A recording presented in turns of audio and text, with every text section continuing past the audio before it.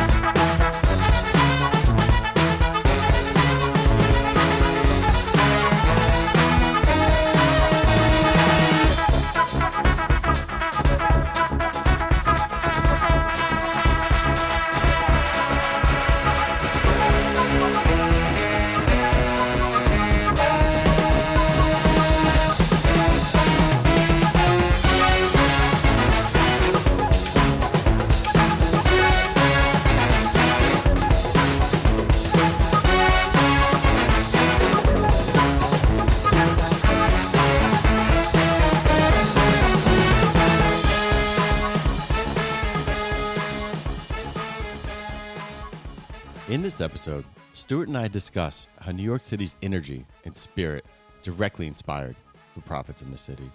We discuss the brilliant grouping of players on the album and what's like for him to work with the phenomenally talented Joe Russo. We discuss music that has influenced him over the years, a variety of his other projects, and so much more. In the interview, I think you get a real feel for why the album sounds so vibrant and full of life, of how many incredible projects Stuart has been and is a part of, how many incredible musicians reside in his orbit, and how dynamic of a musician he really is. So you're really going to enjoy this. This is my interview with Stuart Bogey.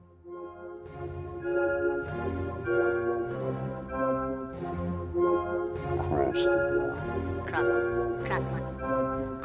the margin. Cross the margin.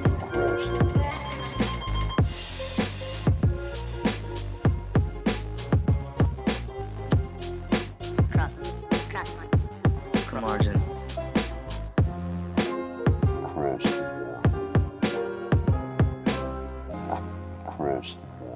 Podcast.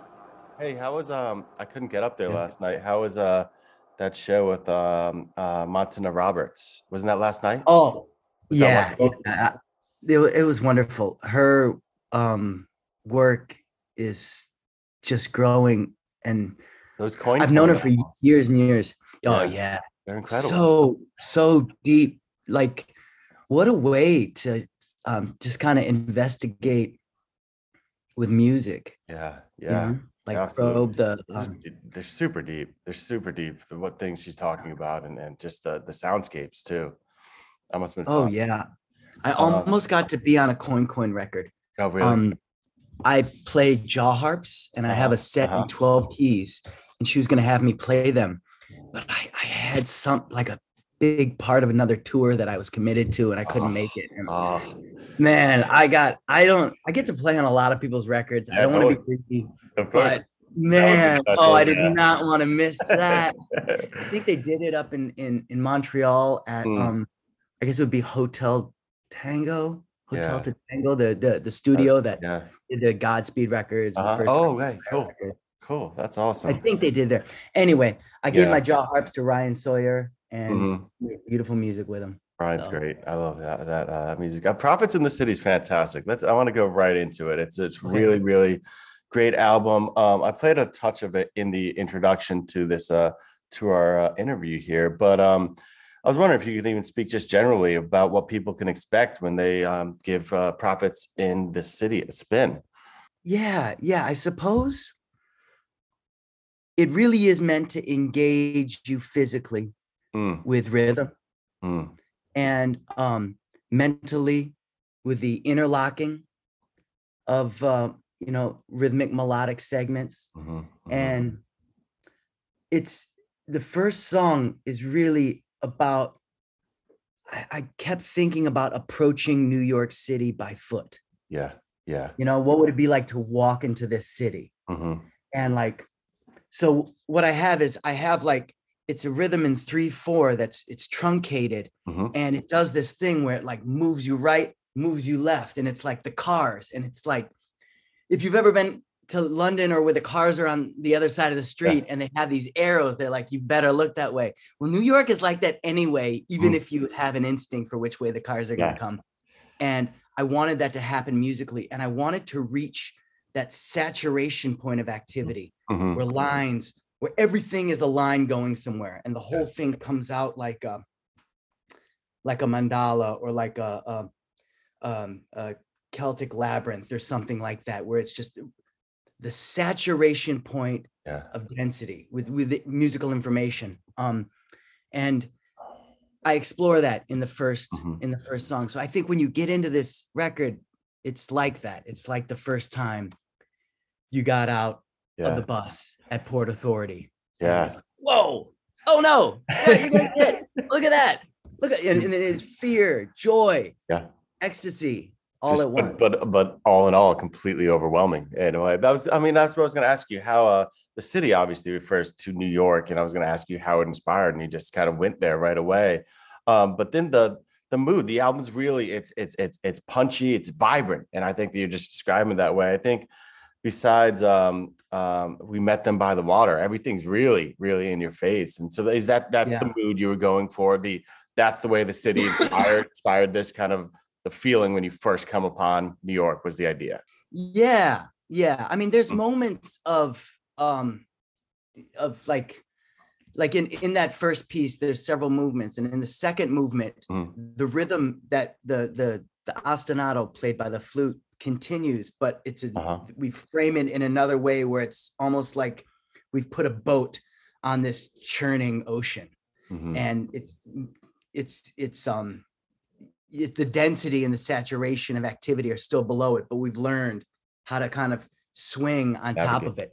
Yeah, which is something when you move to New York, you learn to feel, you learn to engage people in a way where you sort of fake confidence and then you sort of get confidence. And I call that balance, because it feels like finding your balance. There's an absolute rhythm to the city, and once you find a way to work your way in it, you're part of that rhythm, and it's pretty exciting. You're part of the movement and the energy of it.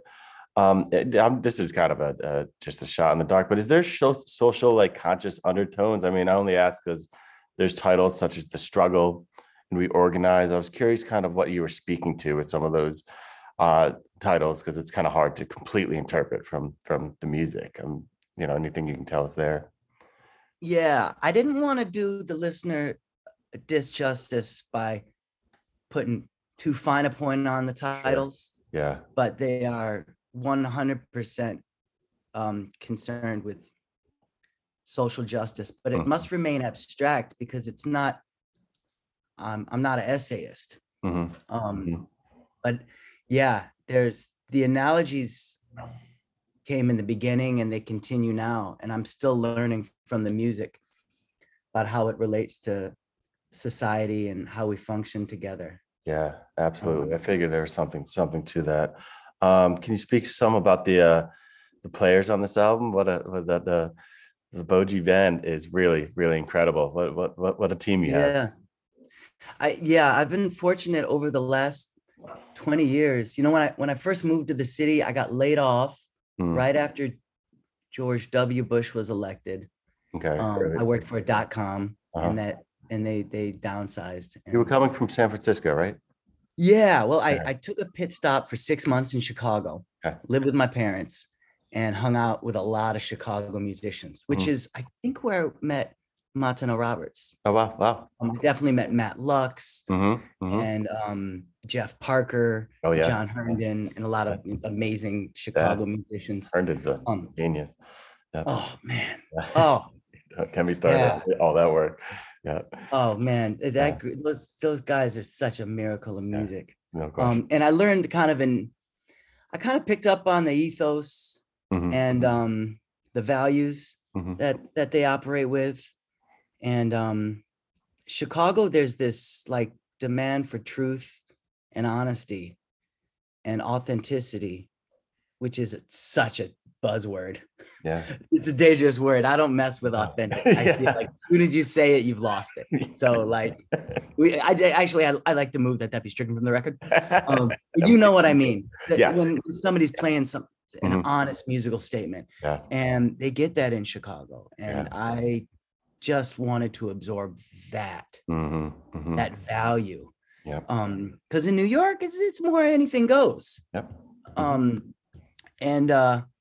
And that can be amazing and liberating. It can mean that someone like I couldn't have fallen into Afrobeat music the same way in Chicago as I could have in New York.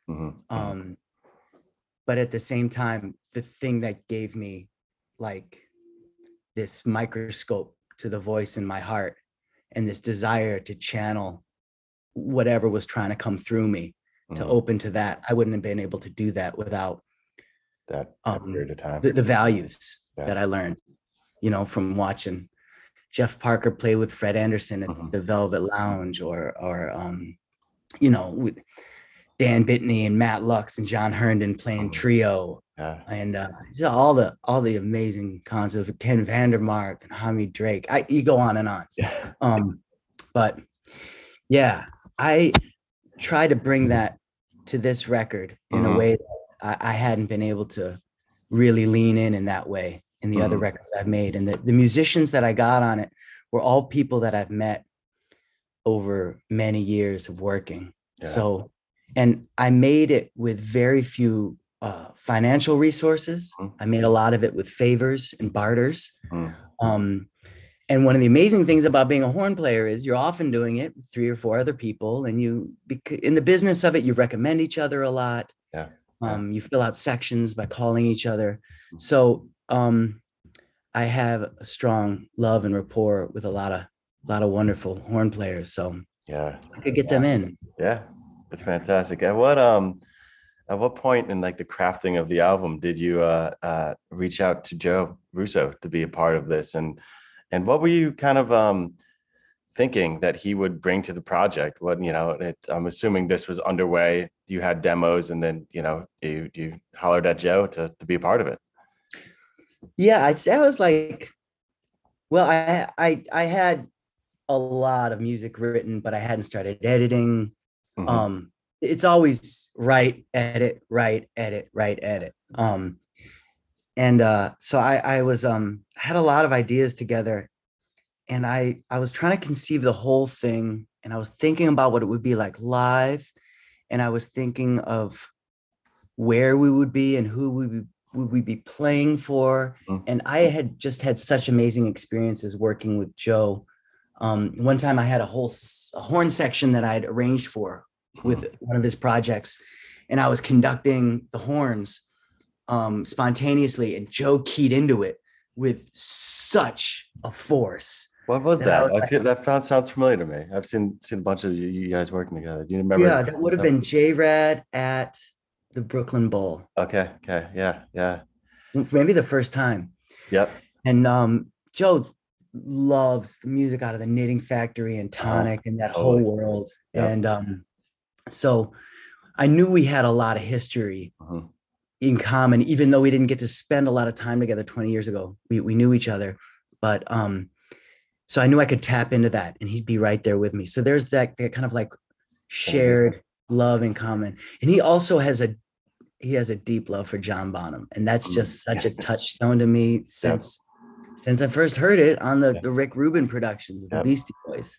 That's fantastic. When was it you first, I think you alluded to just there, that's been a while. When was it first you musically linked up with Joe? I'm curious about your history.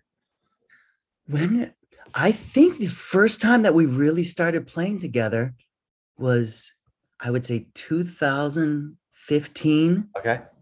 In the music of Craig Finn, produced by Josh Kaufman. Yep. Yeah. And Kaufman produced that? Yep. Cool. And it was his first record with Craig. He's since done I think he's working on a 3rd Hold Steady record, and he's done 4 Craig Finn solo records. Yep. And I think I've played on most of them. It was such an exciting thing to hear Joe get into these different characters for the songs. Yeah. And I was like, so that was the first time, but we weren't in the same room. Okay. I began to sit in with J-Rad over the years, and then we formed a quartet called Boyfriends with Ben Porowski, amazing drummer, Josh Kaufman, and myself. And we played some great shows at New Blue and at Brick Arts of freeform improvisation. Yeah, they're great. Yeah, so it sort of grew. I knew when I was asking Joe if he was willing to do it, that the project would have a whole nother kind of legs. Yeah. And then if energy he brings, his drumming is a force of nature, really. Oh yeah. I guess if I was a director, he'd be like the star, the leading lead character. I've read an interview where you were talking about how if you were Coppola, this is you would need your Brando, and he was your Brando. I thought that was really fun. Yeah. It was cool. Great. Yeah, except if Brando was in the whole movie, not just in that one scene. But if that one scene was the whole movie, that would be my experience. And Joe was incredible. He was just so amazing to work with. Yeah. It was like songs came together so quickly. That's awesome. So instinctually. Sounds like you guys worked so well together. I saw you guys. I was out at Red Rock seeing you play with J-Rad. I was curious to ask you about that. How do you like playing Grateful Dead music? I know you also did the Phil Les shows up at the Cap recently. Yeah. You're playing Grateful Dead music? I love it. Yeah. I and I have to be completely honest. When I was a teenager, I didn't like You it. didn't? Yep. Oh, I liked kind of hard rock and hip hop of the 90s and like John Zorn and Naked City and Mr. Bungle. I liked a lot of less mature music in a lot of ways. Beautiful music, but definitely music that you would like mosh to. Yep. Yeah. And like Kip Malone once pointed out to me in a conversation, Kip Malone at TV on the radio. He said it was after our romantic lives took significant steps forward, we kind of stopped smashing into each other on the dance floor. And and then you start growing up and then you start listening. But now my partner, Karen, she is so into the Dead. We listen to the Grateful Dead every day. And I've fallen in love with 72 West Coast recordings. And like, I know I can tell what era it is. And I really started to hear it. So there's this underlying thing of, oh, those guys can't play. Those guys can't play. But it's nonsense. It is. The shit is incredible. Yeah, it's been fun. It's been fun to watch a lot of people over the last, maybe even since I feel like I've noticed it since, when the National put together that whole recordings of like all their Dead songs, and there's like recently there's like people coming around to it and being like, all right, I completely get it from all kinds of genres. It's really beautiful. I mean, their songbook is just crazy. You just mentioned some of them, and I want to ask you. I don't dig too much into your past. There's so much to get into. Were you with Antibalas for 17 years?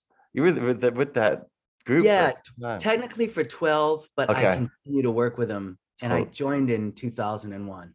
Yeah, I saw that. And then Fela on Broadway. So much to get into. But I was curious, what were you listening to? Kind of growing up or through your days in Michigan, what shaped your early musical taste? I think you just touched on it a little bit, but I'd love to hear. Some of my earliest memories are there was a breaking crew at my grammar school went into 8th grade. It was K through 8. Yep. So you could see like 7th and 8th graders, and they had like their peach fuzz, and you were whatever 8, 9 years old. And I remember that song by Nucleus came out, Jam on It. And to this day, that song, it's weird to say, but it does bring tears to my eyes. When I hear it, the energy, there's this one like echo clav part that comes out, and it just fills me with so much excitement. I love these little interlocking pieces where the rhythm is just so hot. And it's like, man, that music came out of such a need for its magic, for its force, that it's like one of the real gifts to the world. And I spend my time, I feel like I spent my whole career trying to crawl back into the womb of what I heard that song by Nucleus. And then there was a lot of house music in Chicago. But the music, the nature of that music, it's DJs, it's flowing. So I was very young. I was at the YMCA. We go to dances when I was 12 years old, and they'd play house music and a little bit of hip hop. And then I got into classic rock. Classic rock is really big in the Chicago area. I mean, there's some real like the Fabulous Thunderbirds, like some like Mustache, like Hot Dog kind of like, and it's so I put a lot of that on just because it was on the radio. Totally. But and then I heard kind of more. I fell in love with Miles Davis when I was 16. I read his autobiography, and I went down that path that so many musicians do. Really influenced by that. And then I read the Tao Te Ching and started to really like look inward at things, and then everything started to glide, and then I could love more freely. And I opened up to a lot more music, and then when I heard Fela, at first it was very confusing, but when I started playing it for the first time in my life, I felt like I was making something that I felt that connection that so many people had talked about. I was 25 when I first started playing with Antibalas. So I'd never connected with music in that way. I'd felt music and I'd loved it, but I was never obsessed with jazz. I was never transcribing solos. I could never play the blues. I was never, I just didn't go down any of these paths. None of them really spoke to me. But then I heard Fela's music and it was on. And it was that interlocking thing, you know, that it was the guitars and the rhythmic counterpoint that they set up in these 8-beat patterns with the bass. And it was that got me, and it still gets me. And it's still like, if I need to get excited, if I need to get my thoughts flowing, I enter that sort of mathematical game. And it's so thrilling to me. That's beautiful, man. That's really beautiful.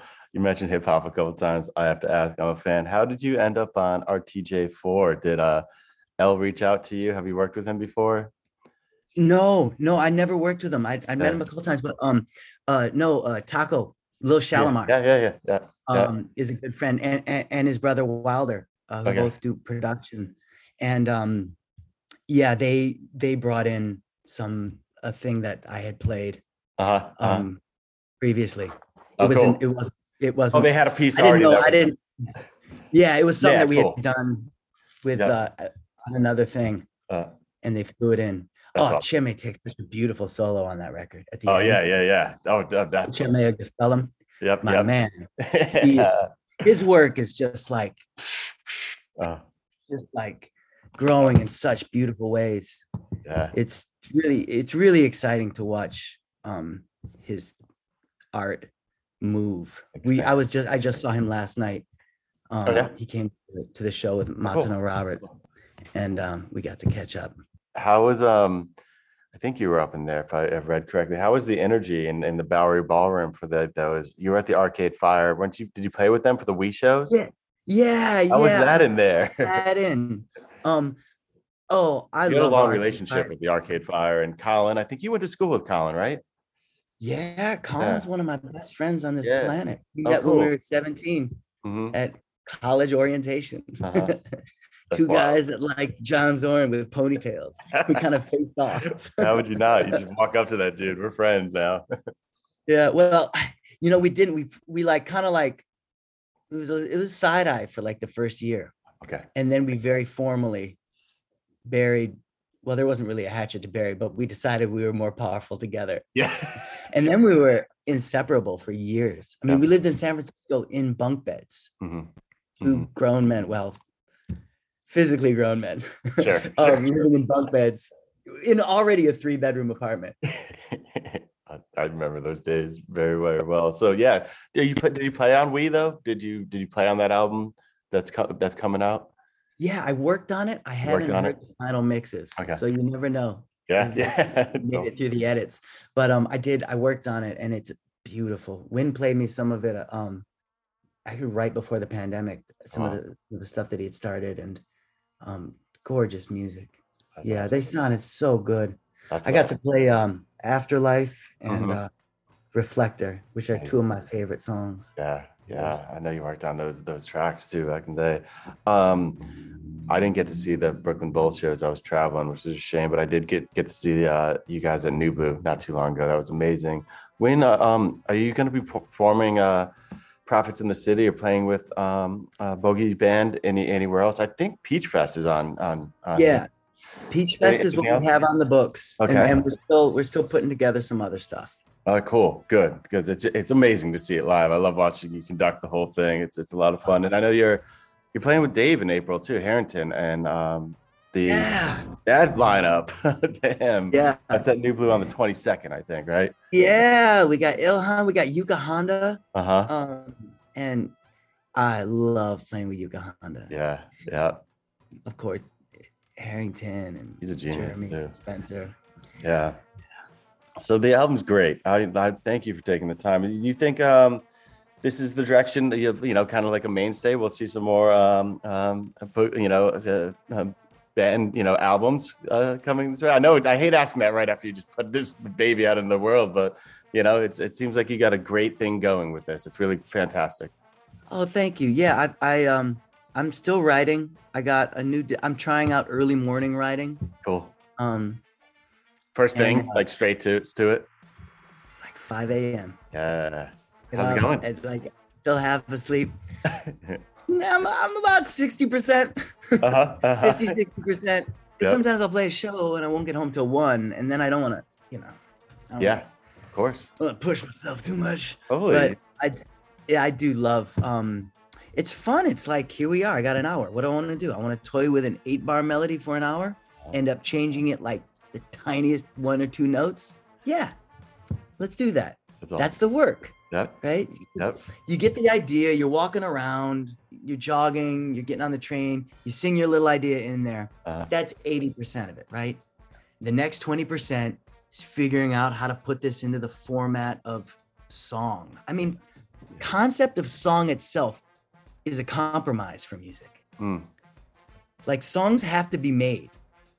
They don't come out, but there's a purity of music that just comes out, and we don't have to impose forms on it. Sonata, allegro form, or whatever it is that you're doing. Chorus, the hook. Where's the hook? You know what I mean? It's like those things aren't natural to music. They're natural to kind of natural to advertising. You know what I mean? So there's like a little bit of a commercial overlap in there, and how I spend my time in the composition process has allowed me to really think about, well, what's this for? Yeah. Am I just trying to honor this idea and be a channel, be a vessel? So you're trying to figure out what's going to make this thing happy. What's going to make this musical idea happy? Yeah. Not, I need it to pop harder or anything like that. And I've really been because I'm not going to get up really early in the morning to work on a sales pitch. I want to get up early in the morning to learn something about life on the planet. Yeah. So. Yeah, you got to be passionate to get up at that point and really get into that. I love what you just said there about just music and it being made. That was great. That was really cool. I love your body of work. I love seeing you in many variations. Oh, one more question. Are you going to be, I love Curtis Harding's album so much. Words were... I just love that album. You're all over it. Any chance you'll be playing with him? I think he's coming through on the 1st, if I'm right. Is that? No, not that I know of. That's a tremendous album. Sure, would love to. Wait, he's going to be here May 1st? May 1st. I think he's at Bowery. Yeah. I'm playing in like a conceptual art piece at the Old Dime by a artist named Jill Magid. A new thing that I just got called for, but oh man, I would love to be there. He's fantastic, and Sam Cohen, his producer, wonderful. Oh, Sam's everywhere these days. He's a force himself. But thank you for taking the time. I appreciate it. Like I was saying, I love seeing you in all your different variations out there around New York, and this record's really, really special. So I'm glad to be able to shine the light on a little bit and talk about it. So thanks so much. Thank you. I appreciate it, my friend.